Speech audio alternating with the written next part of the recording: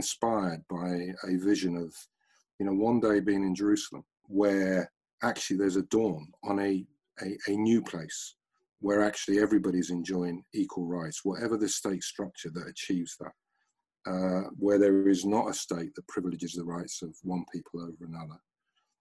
And to be in that moment to say, what message will that give to people that this profound injustice was overcome? What did you do to contribute to it?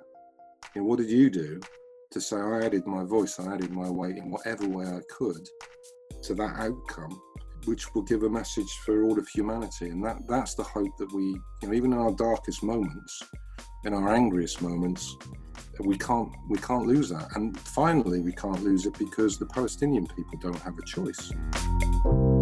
The Electronic Intifada. The Electronic Intifada. The Electronic Intifada. This is the Electronic Intifada podcast.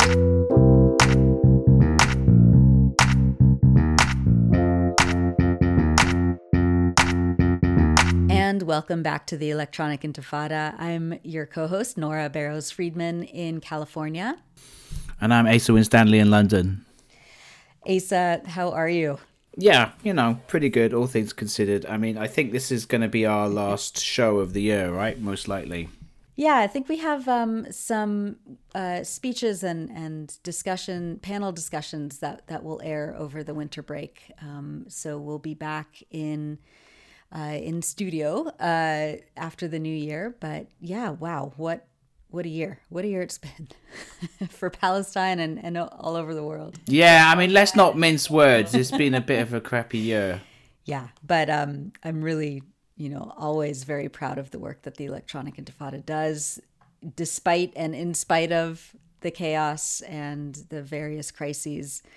And yeah, we have extraordinary content coming your way for 2021. We're great. We do great work. And, I know we're only going to go from strength to strength in 2021. Yeah.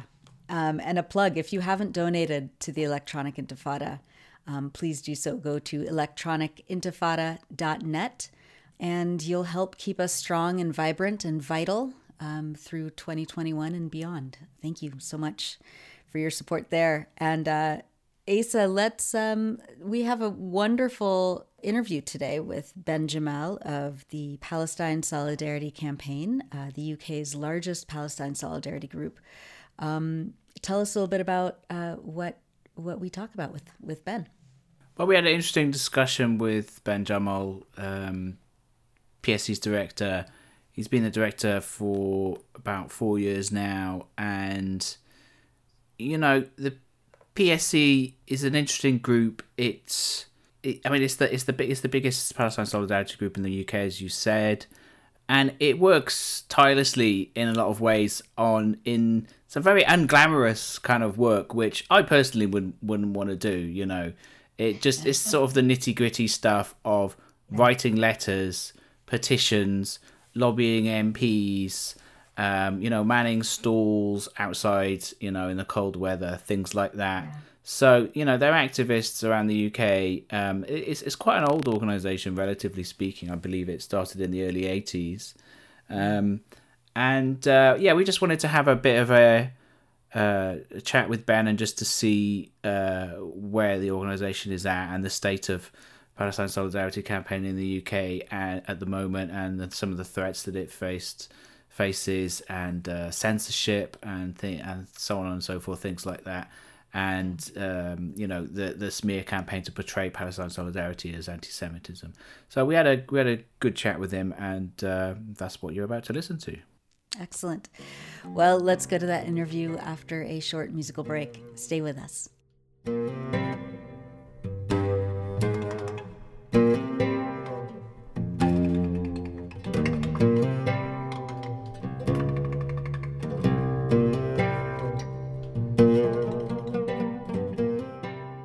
We're joined this week by Ben Jamal. Ben is the director of the Palestine Solidarity Campaign, the UK's largest Palestine solidarity group. Welcome to the show, Ben. Thanks, Asa. Nice to be here. Last week, you concluded your week of action, and in the PSC's week of action, and it involved trade unions, university students, artists, intellectuals, politicians came together to speak out against Israel's apartheid system and more than 7 decades of ethnic cleansing and expulsion of the Palestinian people. At this time when home demolitions and land confiscation is rampant in the occupied West Bank, Gaza is on the brink of yet another humanitarian crisis, with COVID spreading and the blockade making supplies even more scarce. And when Palestinians with Israeli citizenship continue to face legalized discrimination, why was this year's week of action different from previous years, and how has the solidarity movement grown? And look, you've sort of framed the question in the right way, I think, in terms of, I mean, obviously the week of action was all wrapped around the UN International Day of Solidarity. One of the key things that we said at various points, that this sort of day of solidarity that was, I think, established in 1977, presumably in the hope that a call for solidarity and the pressure that would generate on governments would end the oppression of the Palestinian people. And, here 42 years later, I think we can legitimately say that Palestinians have never needed solidarity more than they do at the moment. Trump's gone, but the framework of his plan remains. You'd have to be very naive to think that Joe Biden's going to row back on core components. And we've always framed and understood this so-called deal of the century as an attempt to eliminate the Palestinian cause entirely. So the core frame that we put around it was, and the slogan used was "Stop Annexation, End Apartheid, Sanctions Now," and the core messages we were delivering across all sectors of UK society was, firstly in relation to annexation, there's a lie abroad, a sort of narrative that's being used around the sort of Abraham Accords, the deals between the despotic Arab states and the Israeli government, that somehow those have taken the threat of de jure annexation off the table. And that's a nonsense. Netanyahu's made clear in numerous statements, we're merely suspending that. But the core message is akin with what you said. Let's focus on de facto annexation. De jure annexation is Israel's attempt to make legal under Israel's system what it is doing on the ground, and de facto annexation, highest level of home demolitions, highest level of settlement expansion since 2012, is as much a breach of international law. Second, and requires action. Secondly, we very specifically use the slogan "End Apartheid." It is part of a wider strategic push to mainstream this narrative and to get people to understand that you need to focus not just on what's happening in the West Bank, East Jerusalem and Gaza, the so-called 67 occupation, but the deprivation of Palestinian rights extends to the lack of equality for Palestinian citizens, the denial of the right of return, and that overarching structure of power that Israel is imposing meets the legal definition of apartheid, and consequences flow from that. So that was a message we took into all of those arenas. And then finally, well, what's the response? Well, it's the response that Palestinians have demanded coherently since 2005, the call for BDS. For the government, that means the employment of sanctions. We always frame that very simply, that actually what, in narrow terms, are Palestinians saying? They're saying, here's how our rights are being deprived. It cannot happen without the support of the international community through governments and international society. So end your complicity. End your complicity through your financial, diplomatic and political support for this. And so that was the message we were delivering. What was different about it is the importance of the message now, for all the reasons I've given. This is an urgent moment. And I suppose that we're delivering another urgent moment for the world in terms of COVID. So we were having to do most of this protest online. It was the first time, for example, the lobby of Parliament, first time we've done, I think the first time anyone's tried a virtual lobby of Parliament. So we were, requiring MPs to set up meetings on Zoom and engage with them in that way. let's just take a step back for a minute here and maybe tell our listeners a little bit about yourself and your background. How did you first start campaigning for Palestinian rights? Yeah, I mean, I suppose the sort of simple answer I can give to that, but actually the picture's a bit more complicated. But the simple answer is I'm Palestinian. So I'm the son of a Palestinian father. My grandparents on my father's side, alongside most of my extended family, were forced to flee from their home. They lived in West Jerusalem, in a really beautiful part of West Jerusalem called Talbiah, which is filled with amazing homes built by Palestinians in the 1920s and 30s, many of which were sort of built by my extended family, and they all fled in 1948. My father was an Anglican priest. He's one of the few Palestinian Anglican priests, and he was in 1948 in Nazareth. And there's an interesting story there, which we probably don't have time to tell here, but Nazareth was one of the few Palestinian towns that was not ethnically cleansed in 1948. And my father had some role in that process.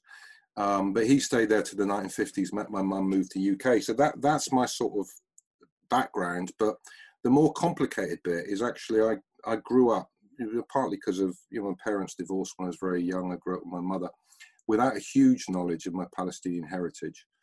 And actually, it was, I've written about this, I think as a student, I travelled. I got on a boat from Haifa, from Athens to Haifa, which was like a 3-day party. And I was there with a bunch of students, and I was having a great time.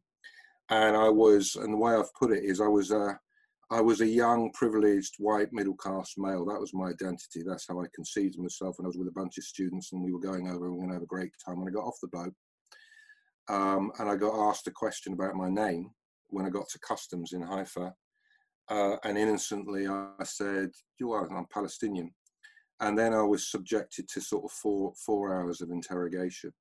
And the way I framed it was, subsequently, was I got on that boat as a white middle class Briton, and I got off and discovered that actually I was also Palestinian, because that was immediately how I was perceived.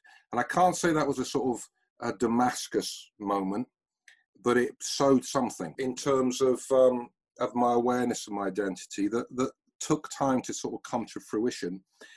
And the moment I got politically active, or thought I need to get really politically active on Palestine, came actually quite late in life, really.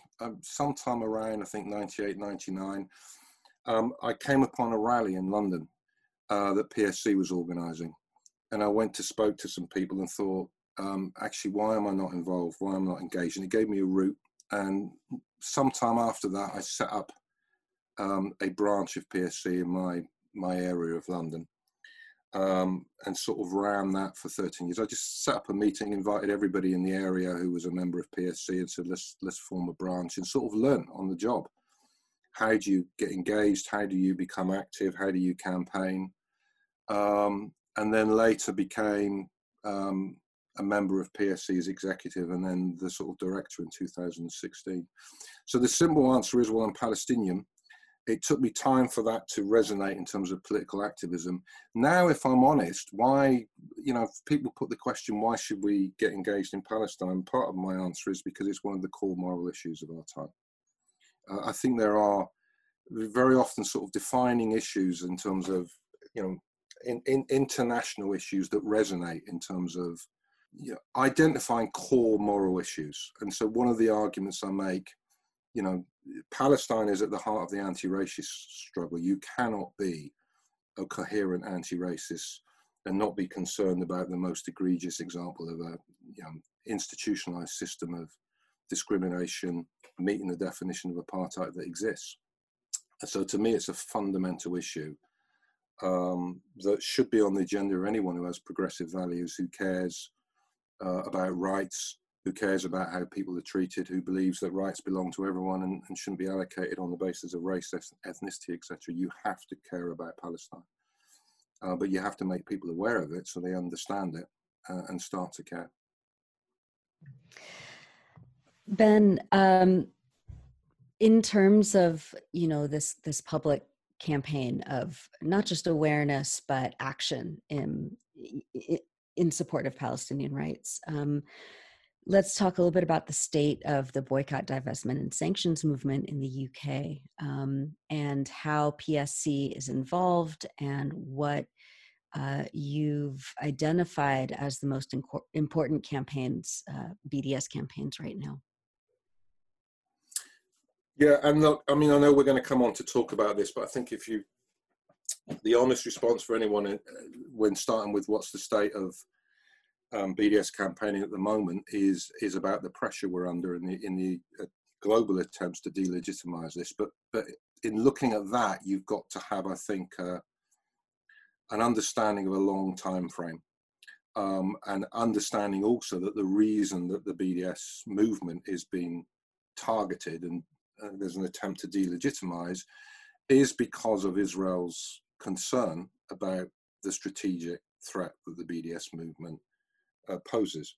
And, we're not speculating. They've written about it at great length. The, Israeli think tank, the Reut Institute, as you know, wrote copiously about this in its report in 2010, saying Israel's not taking this seriously, and this will dismantle the system. This will lead to Israel's isolation. So if you look at that long time frame, and the time that I've been actively involved, 20 years or more in campaigning, we've seen definitive shifts in public perception. So one thing I would say is when I began campaigning, and look at going out on the streets. So you go out and you talk to people, you hand them a leaflet, you try and persuade them to take action. I would say when I first got engaged, most conversations, for those who are engaged, and the reality, anyone who's done this knows, you go through a filter first of all of, I could be handing out £20 notes, don't bother me, I'm not interested, I'm here to do my shopping, go away please.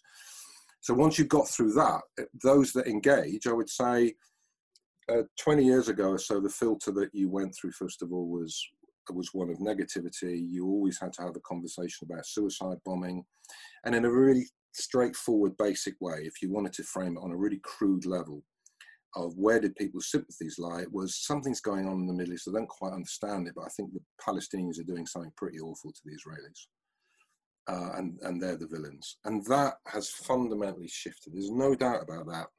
You feel that if you go out, you engage with people. Again, the same filter.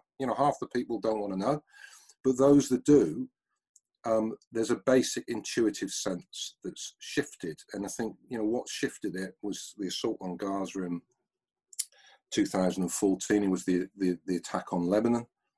The bombing of Lebanon had an impact on people, the construction of the wall. All of these sort of shifted people's sense of what's going on here.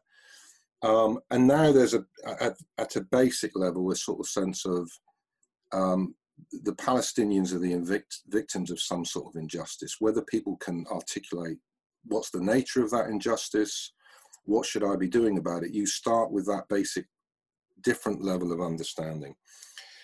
For us then, in terms of BDS, so for us, why do we do BDS? I'd say, well, first of all, because that's what the Palestinians have asked us to do, and that carries moral weight and authority. And secondly, because it speaks to what are our responsibilities. And particularly in the UK, we have very specific historic responsibilities because we are complicit on steroids, aren't we?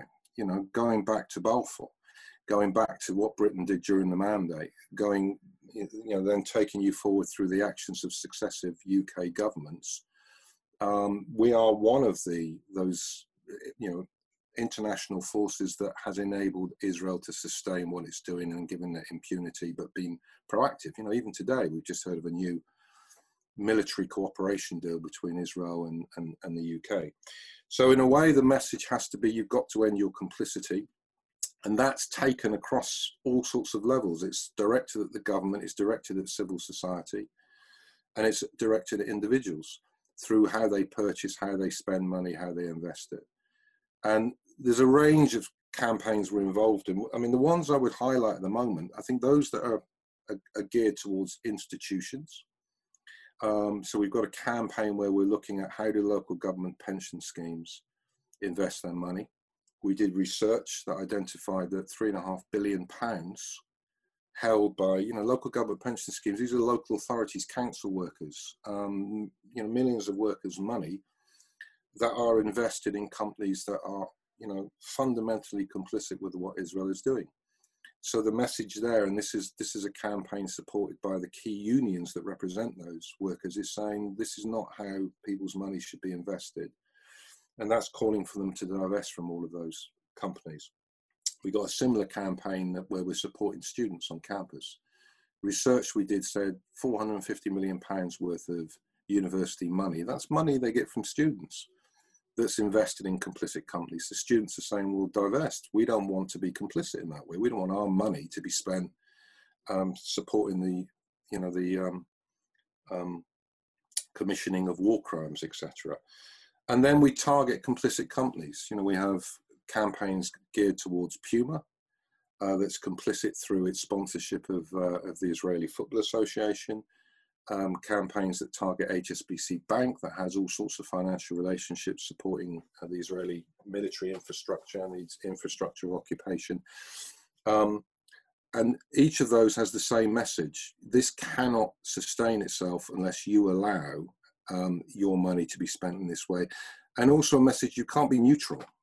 That if you're allowing this to happen, then you become complicit. You can't sit on the fence on this issue. You have to make a moral choice. So, that's the heart of the campaign. And in terms of where it's at, again, you have to have a long time scale. You've got to get through the barrier of making people care. There's so many things that people want to be focused on. Why should I care about something that's happening, miles away from where I live? Then you've got to get through the filter of, well, how are people taught about this through the mainstream media? There aren't many Asa Winstanleys out there who are trying to sort of break through that and say, actually understand it in this way. So you've got to break through that. And then you've got to actually draw the lines for people and say, well, you are involved. You are capable of making a difference. These are not overwhelming forces. You can make a difference. And we always use South Africa as our model because it's a good model. It says actually collectively, when people act, they can make change, but you've got to make them care about it. You've got to make them believe that, and you've got to be persistent. So as part of the week of action, you've already mentioned that was your lobby of Parliament. Tell us a bit about how that went, and how was it sitting with MPs, albeit virtually, some of whom are quite pro-Israel. How was it sitting with them and trying to persuade them to express some sort of solidarity with Palestinian rights? Well, lobbying can be hard work, and we encourage people to lobby. I wouldn't want to do it. I don't think I'd be very good at it. I mean, look, I have to say, but I'm this might say something about my personality. I was in about 5 or 6 meetings. I quite enjoy it, but that might say something about me and the dysfunction of my personality.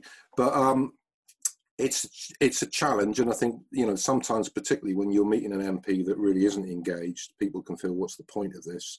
And one of the things that one of the messages we give is, be realistic about, this can only be one part. If we were giving a message that the only route to political change is through lobbying, then I think we would all be feeling quite desperate. It is an aspect of what we have to do, but we have to be active across a range of areas and involved in direct BDS campaigns and other forms of direct action. But it is, if you are not in that room, making your MP aware, then you are not giving them the message that this matters. One of the things that stuck, I had a conversation this time with, I'm sure he won't mind me naming him, Richard Bergen, who said, I hope you're telling everyone the 2 things, that however difficult it is, that the fact that they are still engaging with their MPs resonates. It means that it becomes hard for MPs to forget this is on the agenda.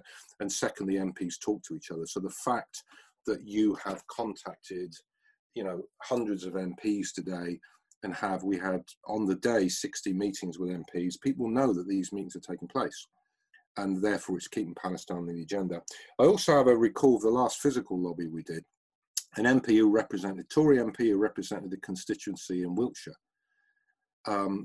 came in to attend the lobby and then wanted a separate meeting with PSC. And really interestingly, wanted a photograph taken with us, wanted to put it out.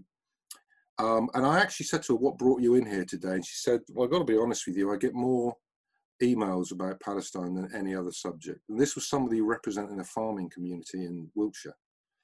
And I thought, well, that resonates. I'm not going to be naive to think, well, therefore she's going to suddenly transform her attitude and shift Tory party policy and everything else. But it meant she could not forget the issue. So it sort of matters on that level. And you had a varied experience. You get some that are very, very hard. The political space in which you operate within Parliament can be very difficult. But this very specific asks we take into the parliamentary arena are geared by where do we think we've got the most space to push people. So where you want to get them at the end of the journey. It's where are you at the moment and where's the next step that we're pushing to. So for example, where we're dealing with Labour Party MPs at the moment, we go in and we know that in the summer the Labour Party said that its policy was for an end to trade with settlements, but we know, because we've clarified this, that this is on the basis of if Israel proceeds to de jure annexation. So the key message going into them was, well, that's not good enough. Why are you not calling for a ban on settlement goods and an end to trade with the settlements simply on the basis of the de facto annexation that's taking place in front of your eyes, and that the push is there? And we think we've got the space. We've got 14 major trade unions that are affiliated to PSC that all occupy that position, and some beyond that position. The TUC is clearly behind that position. So that was the sort of message we were pushing up. The other thing we were doing, one of the actions, which is a small thing, early day motions, people know they don't have any power. They're really a statement of what people think. But we had one that had been put down that very specifically talked about apartheid. And that was deliberate. And we had a number of MPs saying, well, if you hadn't used the word apartheid, I'd have signed the EDO. And that reinforced for us why it was important we had put that word down. And we came back and we challenged them. We said, well, why? And people we got messages back from some MPs saying, oh, it's inflammatory. It's divisive. It upsets people. I spoke to one MP and I said, can I just take off my hat as director of PSC and just talk to you as a Palestinian? And can I ask you to think about if you've been speaking to a black South African who had described their experience, you said, yeah, but it's a bit upsetting for people when you talk about it in that way, and it sounds like you're angry with white people, etc. What were you just saying? And surely the question is, am I describing it accurately or not? Is this an accurate description? Because I'm not using it casually, I'm not using it pejoratively.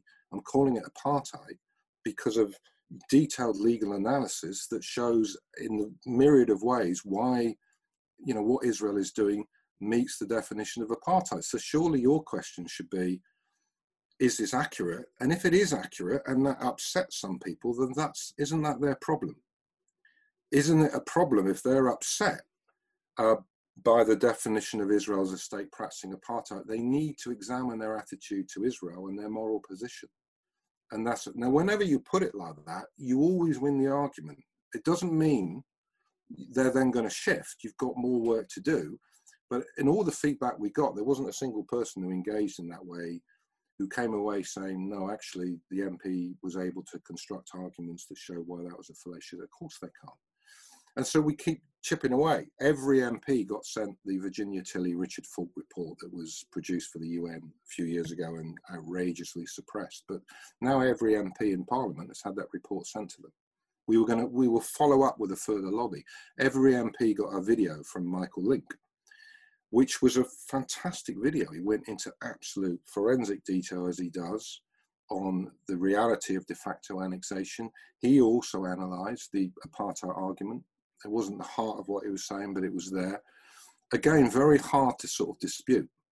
But we know it's not just a matter of, it's the political forces that are lined up that you've got to overcome. But we keep chipping away, and at the very least, part of what we achieved was, well, you know, the attempt to delegitimize this word, we've resisted it. We've come in and said, no, we're going to call it apartheid. It is apartheid. And we're coming in telling you that's how the TUCs refer to it this summer as well. And that's how increasing bodies of people are referring to it. And you're going to have to come up with your constructive arguments why that's not accurate, because your attempts to delegitimize it, we are not going to tolerate that. We're going to resist them. That's the voice of Ben Jamal. He's the director of the Palestine Solidarity Campaign in the UK. You know, these examples that you gave of when you go to MPs and you lay out why this is apartheid and they say, oh, that could be upsetting. It's, these are talking points given to them usually by Israel lobby organizations, trying to distract legitimate criticism and interrogation of human rights violations by saying that it's, anti-Semitic to criticize Israel and its policies. There are increasing threats of censorship against the Palestine Solidarity Movement around the world. We see it in the US, of course. Here, there are more than 30 states that have passed these anti-BDS measures. There's federal legislation pending that would criminalize criticism of Israel, where we have the adoption by executive order of the IHRA definition, which conflates criticism of Zionism and Israel with anti-Semitism. Can you talk about how this has manifested itself in the UK in particular, and really like how you have to keep showing up and dealing with these kinds of attacks? Yeah, and look, this is a huge challenge, and you're right, Nora, to put this into a global perspective, because some of this debate over what all these efforts to delegitimize and create what we refer to as the sort of shrinking space deny people the right to discuss the facts of Palestinian oppression and to advocate for the Palestinian people is global. And what in the UK, and particularly because of the how this has manifested itself in debates inside the Labour Party, where what's happened there's a particular dynamic. So those who have an interest in suppressing the right to speak on Palestine and want to achieve that via the conflation of anti-Semitism with anti-Zionism, with legitimate critique of the laws, policies, constitutional order of the State of Israel, join forces with people who wanted to undermine Jeremy Corbyn and his socialist project, and some of whom had really no interest in the issues in relation to Israel-Palestine whatsoever. Some obviously had the dual agenda, some didn't, but found that this particular stick was a useful one. So it acquired a particular flavour and made the issue particularly politically toxic in the UK. And one of the manifestations of that, since when the British government in 2016 adopted the IHRA definition, PSC began to speak, amongst others, at that point about what were the dangers of this definition and how it conflated anti-Semitism with criticisms of Israel. And for quite a period of time, you couldn't get any mainstream attention on that. You couldn't get anyone interested in what is the IHRA definition. And then suddenly, because of what was happening in the Labour Party, the summer of 2018, when the Labour Party, suddenly the demand that the Labour Party adopt the IHRA became the symbol of how it was going to demonstrate it was tackling anti-Semitism seriously. It suddenly became the demand. This is what you have to do. You have to adopt this definition. Suddenly everybody, every media outlet, all the mainstream media became experts in the IHRA definition, which became sort of defined as an international definition, which was universally accepted. And the Labour Party was doing something uniquely absurd and abhorrent in raising any questions or concerns about it. And that sort of shifted the parameters of debate here. But what's going on is global. This same debates, the same issues are happening across the globe.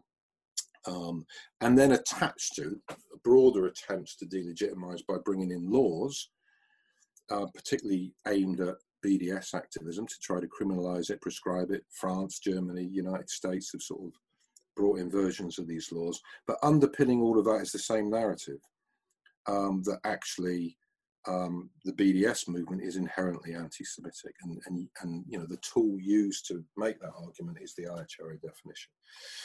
So it has become, now one of the interesting sort of developments in that, 2 years ago, a lot of the arguments, so when we were making the case that what people are trying to do here, how the definition is being used is specifically to try to delegitimize BDS, and specifically to stop people talking about any aspect of what Israel's doing that can be described as racist. You can't describe its laws as racist. You can't use the word apartheid.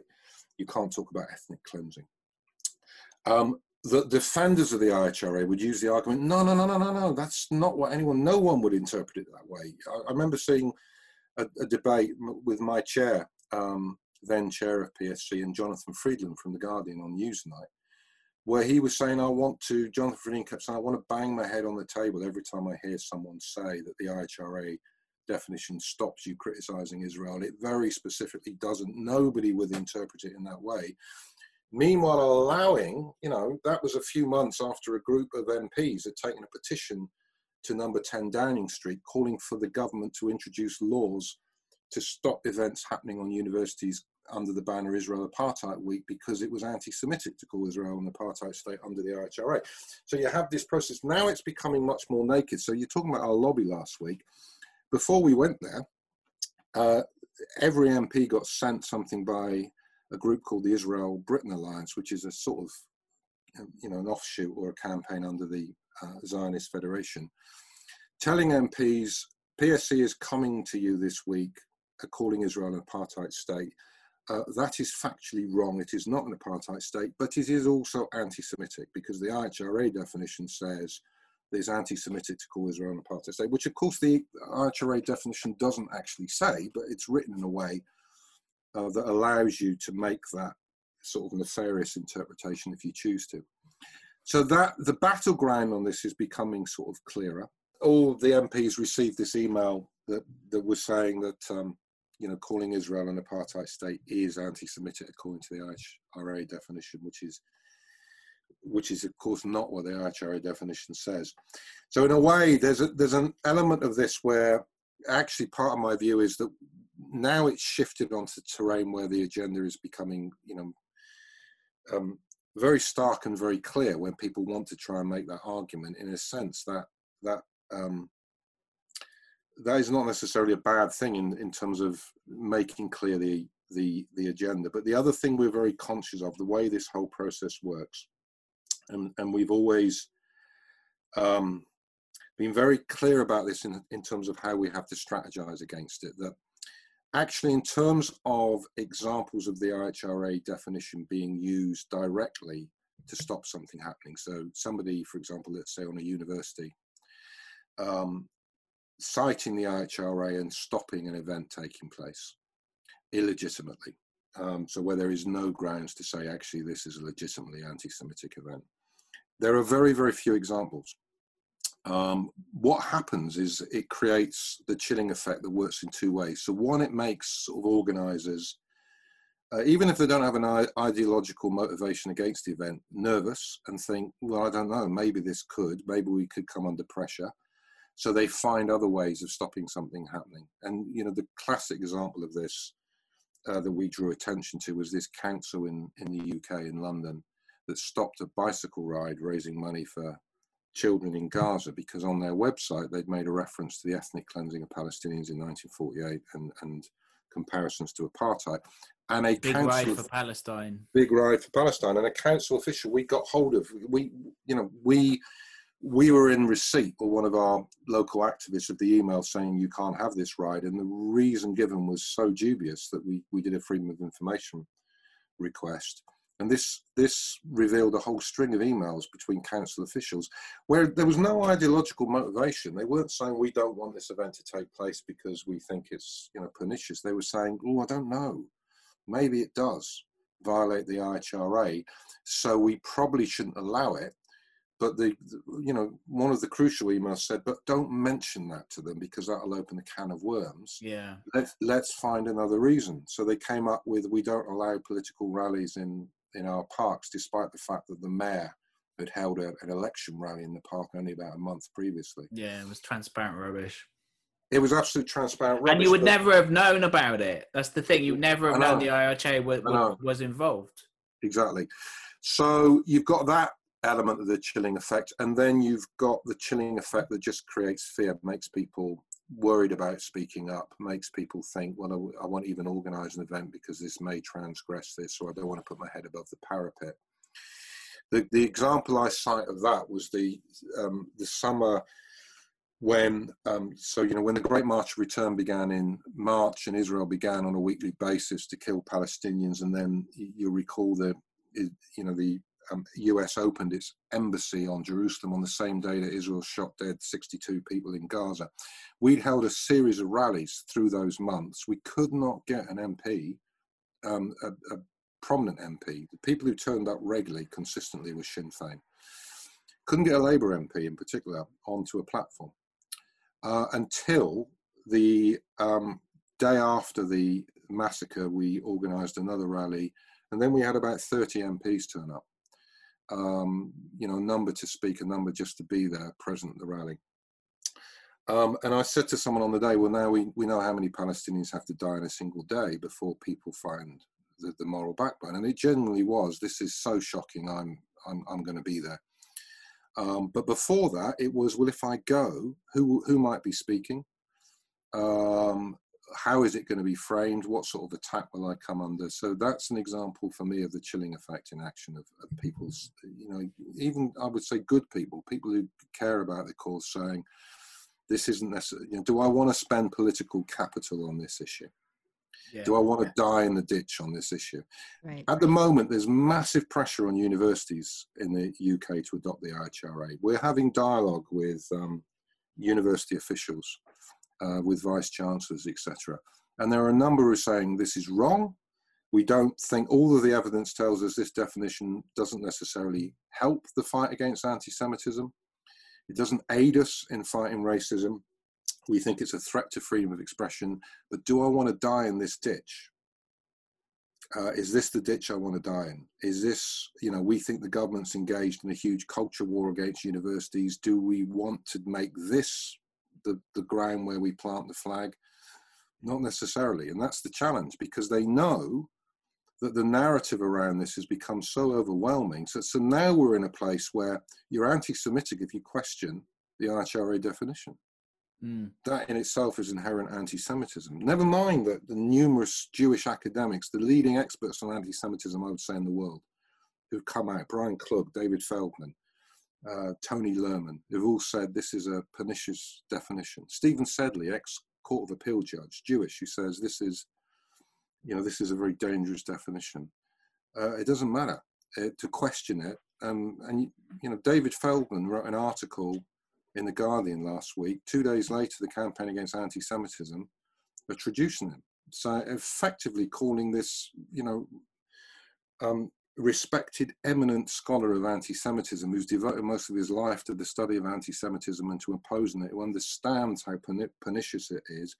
Suddenly he's a dubious character, possibly an anti-Semite, because he says this definition is wrong, not helpful, and people shouldn't adopt it. So it's a Kafkaesque, McCarthyite process, but it is powerful. It is very powerful. It makes people very, very frightened. Yeah, and it also meant that, as you've said, you couldn't get a single MP from Labour or the Conservatives or the Liberal Democrats, only Sinn Féin MPs to your demonstrations during those terrible Israeli massacres in 2018, which also means that includes Jeremy Corbyn. Jeremy Corbyn wasn't there when in past years he would have been leading those demonstrations, at a time when he was leading the Labour Party. Now, the Palestine Solidarity Campaign is a non-partisan organisation in the sense that you are not allied to any particular political party. but I do still want to talk about the Labour Party a bit more. Thought you might, Ava.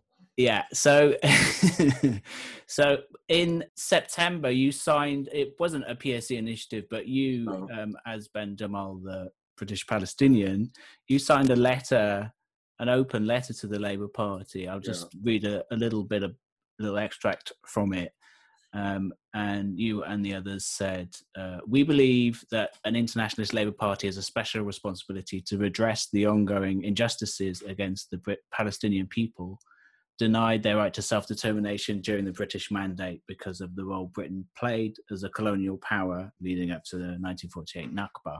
However, we remain deeply concerned about steps being taken which will only serve to shrink the space in the Labour Party for British Palestinians and other members to assert their right to campaign for an end to the oppression of the Palestinian people. Third extract. We are extremely concerned by any conflation of anti-Zionism with anti-Semitism. Zionism is a political ideology and movement that has led to our dispossession, and that sustains a state that discriminates against us and denies us our collective rights, whether as victims of military occupation, unequal citizens of the Israeli state, or living in exile as refugees denied the right of return to our homeland. So,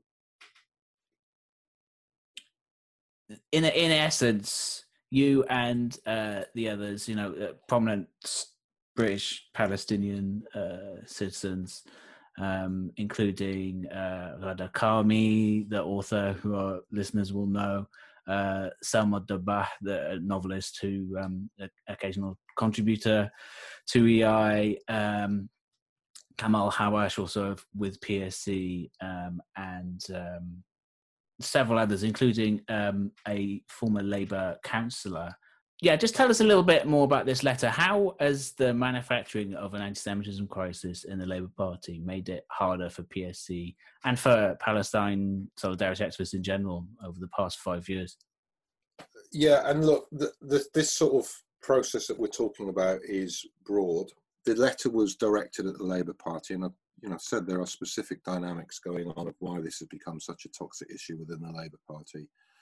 And just picking up on what you said, because it's important, PSC is not partisan, and that's quite important. And strategically, we know it's not helpful to building a broad movement if we say the concern about Palestine should be a concern that's only rooted in one arena of British politics. But there's also, against that, a reality that you care about Palestine. If you care about Palestine, that usually comes from a set of progressive values.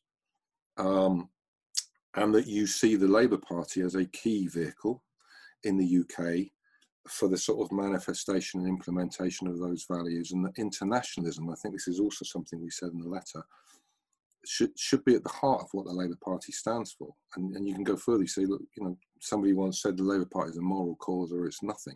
So in a sense, there was a sort of appeal to all of that. And the other thing, in all the dialogue I've had in different ways with people within the senior levels of the Labour Party, is you have to understand as well that what you are doing inside the Labour Party matters for the rights of members in the Labour Party, but it echoes elsewhere. So if the Labour Party takes certain steps, then the arguments I want to have with universities and other places become harder if people say, well, look, even the Labour Party's done X, Y, Z. So how is it? And as I said, the way it's manifesting itself, as I say, the big danger is, I think this creation of a sort of chilling effect, of a marginalisation of the issue of Palestine, of a risk of a drive, and we address this, that part of the argument being put to the Labour Party, very nakedly, people like Luke Akers have made this argument very overtly, saying, hey, Labour Party, it's not enough for you to say you're standing up against anti-Semitism, you're taking all these measures, you're adopting the IHRA, if you continue with the same policy you've got on Palestine. That you need to understand that if you continue, as they frame it, to allow the demonization of Israel. Luke Akers wrote a piece where he said, something along the lines of, we will know that in a sense, the Labour Party is in the right place where we don't see the flag of Palestine flying on the floor of the Labour Party conference. So it's almost like, you know, that. Yeah, and the academic, pro-Israel campaigner and academic David Hirsch, he said something very similar as well in a film about how, you know, how terribly anti-Semitic it was to have these flags, Palestinian flags at Labour Party conference. You know, just openly anti-Palestinian racism. So look, this is the sort of challenge, and the challenge also strategically is, how do we fight this battle? That we need to call it out, and we need to defend the space. We need to do that in a strategic way. For PSC, that means, for example, you know, it would not be the right approach if PSC was focusing on every individual case of a Labour member who comes under suspension for anti-Semitism, etc. But we had to speak to the broad narrative of that if, and part of what we say is, and this is an important point, that I have never had any truck with anyone who says there really is no problem of anti-Semitism on the left. There's no problem of anti-Semitism in the Labour Party. There's no, you know, there's no anti-Semitism within the Palestine Solidarity movement. Because part of my answer is, well, you must be walking around with cloth ears, because I've been in the movement for 20 years. I've met anti-Semites. There's a separate question to how prevalent are they? How much do they dominate the arena? But of course, there are people who willingly use anti-Semitic tropes, who sometimes use the word Zionist, where you know you're talking about Jews, who talk about Zionists controlling the world, who use tropes about Israel that draw on anti-Semitic narratives. All of that is true, but what's going on is an attempt to say, be suspicious of anybody. You know, so when you start saying, if you're waving a Palestine flag, it's saying, well, suspect that this person is probably an anti-Semite, because that's how you should regard anyone that's showing solidarity for Palestine. So there's a challenge in terms of getting the balance of making sure that space is defended, but the risk is, of course, also the other way we lose is if all we're talking about within the Labour Party or elsewhere is anti-Semitism and the definition of anti-Semitism, and we stop talking about Palestine, then bingo, you know, the Israeli government would be delighted with that outcome. Let's have a conversation, let's trap these people in a conversation where effectively their main message is, we are not anti-Semites.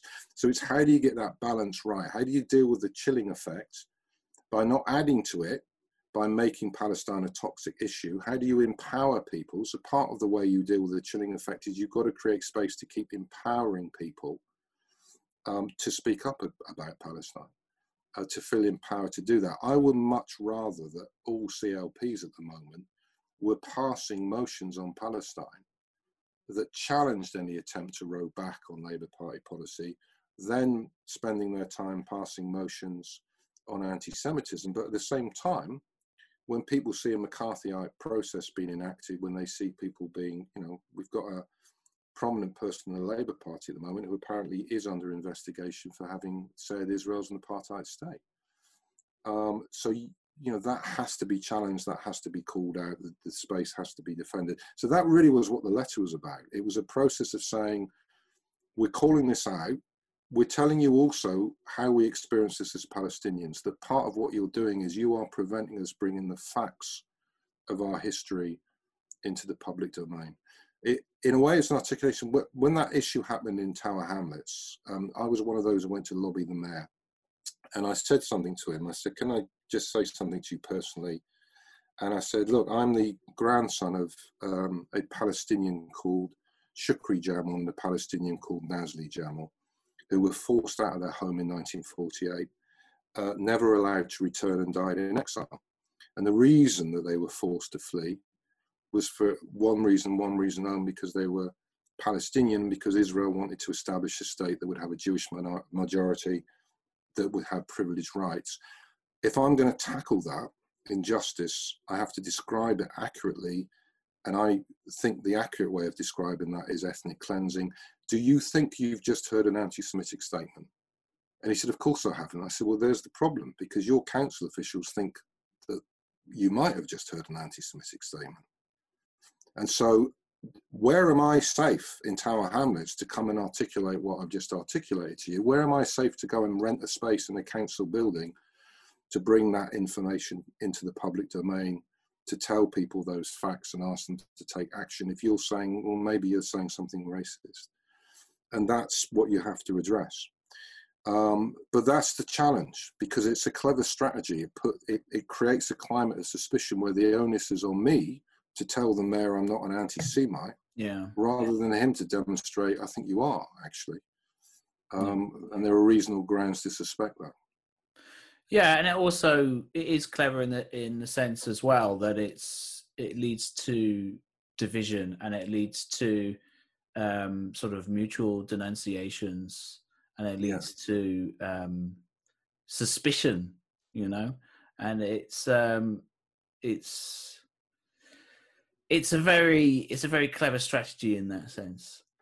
Ben, we just have a couple of minutes left. As you look ahead to 2021 and the organizing that's going to need to be done throughout the next year, and as you are kind of looking ahead for building PSC and creating more of a mass movement in solidarity with Palestinians and advocating for Palestinian rights, what are you planning? What's the next step? Well, in a sense, to sort of continue and build on the work that we're doing. And so I think we see our role in a number of ways. One is that we provide a platform for Palestinian voices, and that's crucial. And that, in a way, one of the strange outcomes of COVID is, in some ways, the world's become smaller, hasn't it? That, the thing that we're doing now, where we're sitting here talking over Zoom, and setting up a meeting where you're saying, come and meet this Palestinian over Zoom. 2 years ago, people would have felt shortchanged. That's not a real experience. Now people are thinking, okay, I see how this works. And it's created much greater opportunity for us to provide a platform for Palestinian voices. We have to educate people and break through that, the fog of obfuscation that exists through the mainstream media, and say, look, here's the reality. This is what's happening. And there's a powerful way of doing that always through connecting people by making them aware of people's personal stories. When people see, one of the things I'm always very conscious of, anyone who's been out to Palestine, it's very hard to come back and not feel a sense of deep moral obligation, because you see the starkness of the injustice, and it's visceral. And it's so clear that you feel compelled to speak about it. So we've got to find ways, because we can't send everybody to Palestine. So how can we constantly create those spaces where people see that? And then also take this to the heart. People use this phrase intersectionality as a cliche, but for us it means, look, connect up so people understand that these struggles against unjust systems of power are inextricably linked. They all have their own manifestations, but they are all about not discriminating against people on unjust and inequitable basis, and recognizing people's common humanity. And in particular, in relation to the anti-racist struggle, we say, look, there is no coherent anti-racist struggle that does not have the discrimination against Palestinians, at its heart. So we keep creating the spaces for those type of messaging. And then we keep saying to people, we have to make people aware, do not become desperate and feel that these forces are overwhelming. Focus on what you can do. And that's where we take people to the BDS message, which says there are a myriad of ways in which you can cease to be complicit and encourage others not to be complicit. The final thing I would say is this, and I had the honour to be on a panel a couple of weeks ago with Ronnie Kasros, who spent his speech inspiring people with hope. And he reminded us, he said, look, I am convinced of the inevitability of the victory in this struggle. And he talked about the moments in the struggle against apartheid in South Africa, where people felt that forces are overwhelming. And he reminded us of this, that solidarity at its heart is an act of hope. It is rooted in a belief that the arc of history bends towards progress, but in what I would say is the wisdom to recognize that it doesn't do that unless you lean on it collectively. And you have to place collective weight on it. And that's our responsibility. And we've got to try and give people the vision. You know, most of us of a certain generation can remember the day when we watched on telly Nelson Mandela walking out of prison. And for a lot of people, there was a sense of, what have you contributed to this moment? What did you do to help bring about this moment? Were you on the right side of history? And that's the message. I'm inspired by a vision of, you know, one day being in Jerusalem, where actually there's a dawn on a new place where actually everybody's enjoying equal rights, whatever the state structure that achieves that, where there is not a state that privileges the rights of one people over another. And to be in that moment to say, you know, what message will that give to people that this profound injustice was overcome? And what did you do to contribute to it? And what did you do to say, I added my voice, I added my weight in whatever way I could to that outcome, which will give a message for all of humanity. And that's the hope that we, you know, even in our darkest moments, in our angriest moments, we can't lose that. And finally, we can't lose it because the Palestinian people don't have a choice. They're obliged to continue to struggle. Was it Mahmoud Darwish said, look, you know, we want to live ordinary lives, but when you're deprived of a homeland, you're obliged to be a slave to that homeland. You're obliged to struggle for justice, and they will not give up that struggle. So what choice do we have but to join them? We have to. Thank you so much, Ben. Thanks for joining us today on the podcast, Ben. We really appreciate it. Thank you. And keep up what you're doing.